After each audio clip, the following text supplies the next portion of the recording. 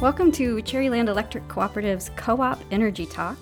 I'm Rachel Johnson. I'm the Member Services and Communications Manager here at Cherryland, and I'm joined today by Tony Anderson, who's our General Manager and a regular on our podcast. Very good. Glad to be here. And we're glad to have you. And we're also very, very excited today because we have a special guest. Jim McGinnis is the President and CEO of Crystal Mountain, a four-season resort located just southwest of Traverse City. Crystal is also one of Cherryland's largest members, and a long-term member, so we're very excited to have Jim here. But in addition to that, Jim is a bit of an energy guru. He is a licensed professional engineer. He was a power engineer with the company that designed the Ludington Pump Storage Facility. And he is also Governor Snyder's appointee as the chair of the Michigan Utility Consumer Participation Board. So we're very, very excited to have you here today, Jim. Well, thank you, Rachel. It's my pleasure. And the topic today that we wanted to kind of talk about is electric vehicles, or EVs as they're commonly called. So, Jim, you've owned two EVs, I think, at this point, a Chevy Volt and most recently a Tesla. Why don't you tell us about what attracted you to EVs and what about those two particular models? Well, what attracted me to EVs is we have some challenges in the world, one of which is energy security. We're buying a lot of oil from the international markets, and a lot of the people that sell the oil are not excited about America. So I'm concerned about energy security from that standpoint. Also, I always try, like you do at Cherryland here, I always try to reduce energy waste. It's a very big issue because we use a lot of energy, and there's a lot of energy that's wasted. And one of the beauties of electric vehicles is the well-to-wheel efficiency is nearly twice that of an internal combustion engine vehicle. So you can go nearly twice as far on the same amount of energy. And that's looking at the whole picture, the whole, when you take the oil out of the well to where there's traction on the ground. And then the third thing, being in the ski business, we're concerned about global warming. And we've noticed over the years we've had to invest millions of dollars in capital equipment, snowmaking and pumps and things like that, and more energy, in order to be able to make snow quicker and make snow more often, because we have a lot of volatility in the atmosphere because of warming atmosphere. It's just simple physics, really. Very good. What's your opinion of the drop in gasoline prices, and how is that affecting EV sales? I've read where EV sales are going down or stable, at least leveled off, because gas prices are dropping. Well, the lower gas prices certainly don't help the market for EVs. I think that's a temporary phenomenon. I think you're going to see over time as the rest of the world tries to use more liquid fuels, that more people want cars, and there are people changing from bicycles to cars. And so with the many billions of people in the world who want to increase more mobility, I think there'll be more pressure on the oil supply over time. Mm-hmm. Well, and it's a basic supply and demand equation, but in addition, it's not all that dissimilar from what we see with electric rates and areas where there's a greater buy-in to, for example, home solar or home PV. The higher the rate your electric utility is charging you, the quicker the return on the investment in solar panels. It's the exact same concept, obviously, except on the transportation side. Right, and at Crystal Mountain, and me personally, I take a really long view. So I'm not interested so much in short-term movements in the oil price. I really try to look at the science and understand what's going to happen over time, and I want to be ahead of the curve. Yeah, absolutely. So I have a question, Jim. Obviously, like the full electric vehicle, there are a lot of new and exciting things happening there. But what about just a hybrid? So we've had hybrids for a long time. There are certainly more hybrids out on the roads. Do you see those things as complementary? Is the hybrid cutting off the move to the full EV? When you say hybrid, are you talking about something like a Prius, for example? I am talking about something exactly like a Prius. Well, I was a Prius owner, and it was a very, very nice car, and I wouldn't hesitate to buy another Prius. Certainly, you get you can get 50 miles per gallon with that type of a car, and you are reducing the consumption of energy, so that's a good thing. However, I want to get off oil. And so the more that I can use an electrified vehicle, and I noticed that you have a Chevy Volt here, which I'm glad to see. And the more, most people, probably 90% of people's travel is less than 100 miles a day, and a very good portion is less than 40 or 50 miles a day. So a Chevy Volt, if it goes, the new Chevy Volts, there's beautiful new cars, will go about 50 miles on electricity. And as a matter of fact, we've turned we have a Chevy Volt at Crystal Mountain. That's now our security vehicle. And I asked the security guys, hey, how's this working out for you? And they said, it's great, but we never have to put gas in it. Yeah. Well, and that comment about the short range is exactly why we're trying out the Chevy Volt here. We're 7-8 miles from Traverse City. We go back and forth to Traverse City a lot. And when we use the Volt, we don't have to use gasoline. And then we do get a lot of questions about EVs, so it's nice to have one here, and we'll gain some real-world experience. Absolutely, and one of the things about a Chevy Volt is you can get full range.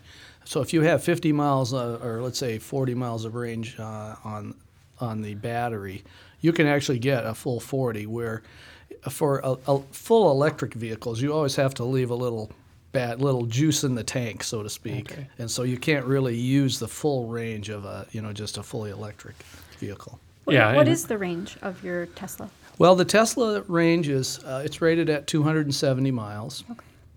And that's pretty good. I mean, I've gone probably the most I've gone on a single trip or a single charge is about 235 miles, and I still had 50 miles left. I mean, it depends on how you drive it too. If you drive it faster, and the wind, there's wind resistance, there's elevation, there's a lot of things that affect the range. But 270 is a pretty good number, and that's pretty easy to attain. So it's not unlike a gas car then. If you're stop-and-go traffic, you're going to use up more battery than if you're on the interstate? Well, actually, stop-and-go traffic doesn't use too much because your engine's not running when you're stopped. Which it is in a gas car. That's interesting. Right. Yeah. So around town, it's very efficient because you can just, and they have, the Tesla has what they call traffic-aware cruise controls. So I was coming back from a trip to Chicago recently, and there was a traffic jam on the freeway, and I just pushed traffic-aware cruise control, and it started, it would start up and slow down and keep up with the traffic. Mm-hmm. That makes me kind of nervous when my car is smarter than I am, Jim. I'm not going to lie. Well, and it doesn't take more energy to get going from a dead stop to a rolling start or 20 miles an hour? Well, I mean, I don't know that stop-and-go traffic in general is efficient, but to the extent that you're stopped, you're not running the engine, so you save energy that way. Okay.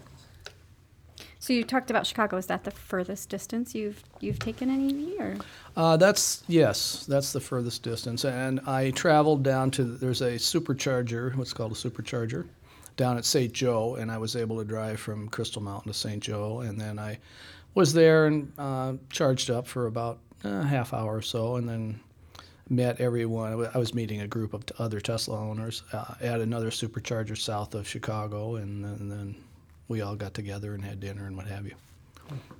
So did you have to wait in line at the supercharger for your group to get done? Or? Well, good question. We had about 20 Teslas there. I was one of the early arrivals.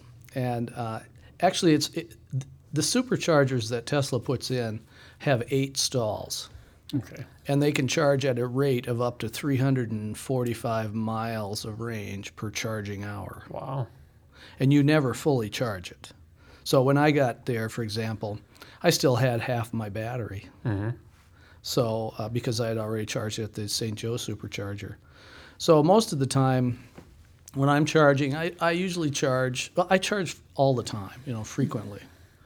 And that way you never really use all your battery. And the time that it would take to top off your car might be 20 minutes or half an hour. Just enough time to go in for a cup of coffee. And when you talk about the superchargers, you're talking about the Tesla network. They put a network in across the country, I understand, and those 2 sites were part of that network? Exactly. Actually, they have a worldwide network. They're rolling out a network in China, Japan, Norway, the UK, and Europe, and the US. Right. The U.S. has over 200 supercharging stations, or locations, most of which I think are 8-stall superchargers. This is one of the things that's really different about Tesla. Tesla, it's the way the energy system works. It's a system. You have power plants, you have the grid, you have controls. When you look at our energy system, it is really a system, and you can't just take and separate a power plant out from the grid and that sort of thing. Well, with Tesla, it's a system. You have the car, that's a 100% battery-operated car, but then you have a charging network, and the two work hand in hand, and the charging network was designed specifically for the Tesla car, so it's a very powerful tool. So, for example, I could drive from here in Grand all the way to California using the supercharger system and pay $0 for electricity. Well, that was going to be my next question. So then you pull up and one of the 8 stalls is available, you plug in, and who pays for that electricity? Where's that coming from? Well, Tesla has installed, for superchargers, I think the way that it works is Tesla installs a supercharger and pays for the electricity. Mm-hmm. So now we all pay extra for it when we buy the car, so you're buying the supercharger capability. But of course, most of my driving is around northern Michigan, so I don't use superchargers very often, and they're not really meant to be used real often. They're meant to be used more for long trips. Now, Crystal Mountain is what's called a Tesla Destination Charging Partner. So we're working in concert with Tesla. They supplied the chargers. We have what are called high-power wall connectors. They're about 20 kW in capacity, as opposed to a supercharger, which is about 120 kW. So they will, I can put 120 miles on my car, 120 miles of range in 2 hours, because I have dual chargers in my car. So in that particular case, we pay for the electricity, although we could charge people. At this point, we just let them come and use it. We have 5 charging stations in all. So Tesla supplied 3 charging stations for us and paid more or less to put them in. We had to put some money into it. And then we've just been paying for the electricity, and it doesn't cost that much, really, to top up a Tesla. I've heard that's because you have a great electric cooperative. We have a great cooperative with good rates that's keeping the rates down, and that's all true. Shameless plug. Yeah, that concludes the commercial plug for I will this second episode. That. It's true. Well, we thank you for that. So what would you say the average cost per mile is to operate an EV, either the Volt, the Tesla, or both? I would say less than 3 cents a mile. Wow. And one of the reasons, that's for fuel, but one of the reasons a lot of people are not aware of, one of the things people aren't aware of, is the fact that an electric vehicle has very few moving parts. So, you don't have to go to the repair shop and spend $2,000 fixing your whatever it is. In terms of the actual moving parts, there are hundreds of moving parts in an internal combustion engine, and there's probably a handful of moving parts in an electric vehicle. So it's much simpler, although there's a lot more electronics, of course. With that big of a range in a Tesla, you probably don't have to use local charging stations a lot. But what do you know about the local availability of charging stations? Well, I do use them some. For example, in Traverse City at the 8th Street Garage, if I'm going in for dinner or for a meeting, I'll usually park there. And I have a ChargePoint card, and I'll get a charge with a level 2 charger, which will give you a range of about 22 to 23 miles per charging hour. So if I'm there for 2 hours, I can pick up 46 miles. There are other places that have these Tesla high-power wall connectors. One of which is Lock and Heath Golf Course. They have 2 of them. And then Black Star Farms has one. And then the Perry Hotel in Petoskey has one. And you're going to see more and more coming in because Tesla is really rolling these things out. And their goal, Elon Musk's stated goal, is to have 10 times as many destination chargers as there are superchargers. And in Michigan, they're planning to have by the end of next year, up to 10 supercharging stations. For example, right now there's one in St. Joe, There was a newly opened one in Grand Rapids. There's a newly opened one in Ann Arbor, and they just got the permit to put one in Cadillac. Okay. So that's all happening. I mean, Cadillac is the next one in line, and it'll happen probably in the next couple months. Do we know where it's going to be at in Cadillac? It's going to be at the Meyer Okay. stores. They have a relationship with Meyer. Well, they could put one at the new Meyer out on the east side of town, and then we could have one in Traverse City too, right? I'm sure they'll put one up here, but they have a lot of people wanting them Sure. to put them in. So do we know how many Tesla drivers there are in Michigan, or all electric cars in Michigan? Is there some place we can look that number up to see Boy, what? I don't know. I think there are certainly more than 50. I think we've got 5 or 6 or 7 in the Traverse City area. Really, that's more than I would have guessed. Yeah. So I don't know, but that may be available somewhere. How long do your batteries last before they'll need to be replaced? Good question. Batteries do degrade, and that's something you know up front. There is a Tesla website, and there's a lot of chat about batteries and all kinds of topics Sure. related to Tesla, and you can hear, I've got 80,000 miles of my car, and I've lost 2% on the battery, that sort of thing. I think, first of all, the battery and the drivetrain and the inverter is warranted for 8 years, unlimited mileage. So if you have a problem, Tesla will take care of it in their warranty. Now, as a practical matter, I don't think, it depends on how you use your vehicle. Too, the battery has I call it a happy zone between about 25 and 50% charge. So what I tend to do is most of the time around here, I just charge up to 50%, but I charge frequently. I charge every day at work. So if I'm going to make a trip, as I did on Monday to Lansing, I will do what they call a range charge, which will give me the full range. And then, that puts a little more strain on the battery. But what I'm hearing is after 100,000 miles, you could, maybe lose about 5 or perhaps even 10% of the battery capacity. But Elon Musk has come up with a way of swapping out batteries too. He's not yet doing it on a wholesale basis, but he has he had a demonstration where you could swap out a battery in a minute and a half. Really? It's pretty amazing. Yeah. Well, that wouldn't be so bad to have to do every 100,000 miles or so, right? Yeah. Are these lithium-ion batteries, or what happens to the battery when it is used up? Are they recycled, or? That's a good question, and I attended a transportation electrification conference earlier this year, put on through the IEEE, which is Electrical Engineers Professional Society, and we talked about that. First thing they do is, they'll go in, they'll try to reuse the batteries. They'll go in and kind of cherry pick the batteries, the ones that are the best ones, that are in the best shape. And they could use those for inexpensive energy storage, for example. Otherwise, if a battery has really achieved its totally useful life, it can be recycled. And actually, if you were to type in Tesla batteries and recycling in your Google page, Tesla has quite a story about the whole recycling process and how they handle it. That's great. So one of the I will start by saying I admit this is hypothetical at this point, but one of the interesting potentials with EVs is that the greater the adoption and then plugging them into the grid and what is going to be the interplay between the EV and the grid. Can you talk a little bit about how that might work and some of the potential for it? And with the caveat that like a utility like Cherryland, we peak at night, sometime between 5 and 8 p.m., which would also be the same time people were plugging into the grid.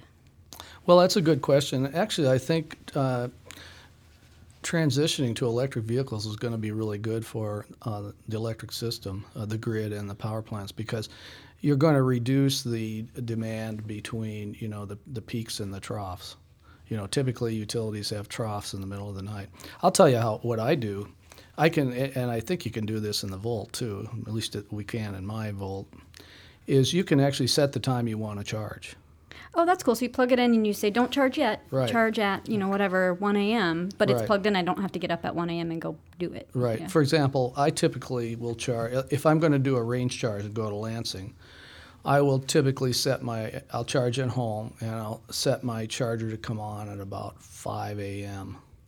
And so I will then top the battery off, because I don't like to leave the battery in a topped off condition for a day or two. I mean, you can do it, I've done it, but it's good if you top it off and then within the next couple of hours go ahead and start to use it. So I usually charge at 5 a.m. And I'm on Consumers Energy at home, and they have an EV time of day rate that's an all-in cost of about 9 cents a kilowatt hour, which is a good deal. And do they separately meter that? Separately meter. So, well, I have it's like one a meter. time of use rate. Yeah, it's a time of use rate. 1 meter on your house, 1 meter on my house. but how do they know when you're charging the car? I guess. Well, I don't know. How do they give you that special rate without a second meter? Well, I think it's just really the time. They must know how many kilowatt hours you use in any time segment. They have it divided up into various time segments. On the weekends, I get the 9-cent rate all weekend, and then I get it quite a bit in the winter too. So it's really nice for winter, just for everything. And then during the day, I think it's 15 cents until the peak time, and I pay 22 cents. Okay. But so I try to shut everything off when I'm paying 22. And that's unique to you having an EV. So you told them I have an EV, and they said we're going to place you onto this particular rate structure. Yes, they offered the EV rate structure, but if you go onto their internet, you can see the EV rate structure. But if you ask for time of use metering, it's not available. Oh, that's interesting. Yeah, that is interesting, because they must, when you're on peak and paying that 22 cents, any energy you use in your house, you're paying 22 cents for. Absolutely. So it's really a whole house time of use rate. Right. That they're given to just EV owners. Right. That's an interesting concept, because we could do that here. We've thought about it, but haven't pulled the trigger on that yet. But I think time of use metering and encouraging customers to stay away from the peaks is a real opportunity to save money on having to build new power plants. Yeah, it's our next level, and as the Obama's clean energy plan plays out, we need to see what type of credit is available in that plan, and you'll probably see us go to a time of use rate at some point. And I think one of the things that maybe not every listener might be aware of, but essentially right now, the utility itself is on a time of use type of rate structure in terms of our wholesale power costs. So we're paying more to buy power at certain times and to move it around at certain times depending on congestion. But we have traditionally absorbed that into a flat rate structure for our membership. So there are times when we're charging them a little less than it's costing us to give them power, and there are times when we're charging them a little more, but it gives them a flat rate. What this is really shifting that structure so that the end users' rates are more reflective of the way the market's rates are set up. Yeah, and we're also in the first year of a new rate structure where we're billed for our monthly demand, and then we're also billed for our annual demand, and it's 50% apiece. So 50% of our demand charges are set on 1 hour out of the year, and so we're trying to learn how we can facilitate our time of use rates into that structure too. And the we in that sentence is Cherryland Correct. being billed by Wolverine for Yes. our power supply. Yeah. Well, I think It's that's very interesting. That's a really smart move, and I think one of the challenges going forward is, and I used to develop power plants, and I was a power plant engineer, and I've done a lot of cost estimating for power plants, and because of the diminishing returns on energy, it costs more and more to build stuff, and I even see it when I build a chairlift. It costs me a lot more to build a chairlift today than it did 10 or 20 years ago, and that's so the same for power plants. So to the extent that we want to try to keep the rates down, because high energy prices are like a tax. Yep. And to the extent that we have to pay high prices for electricity, we can't invest in our own plant and equipment. We can't create jobs in our businesses. So there's a big incentive to keep the costs down, and a very good way to do that is to not build power plants and not build transmission lines. And, I'm all for it where it's needed, but to the extent that you can cut that peak and have the customer kind of work with you, be your partner to help cut that peak, that's going to save everybody money. Yeah, and that's a whole nother segment we could do at Crystal Mountain, because you're a great success story in controlling your peak and doing some creative stuff with your snowmaking to save energy.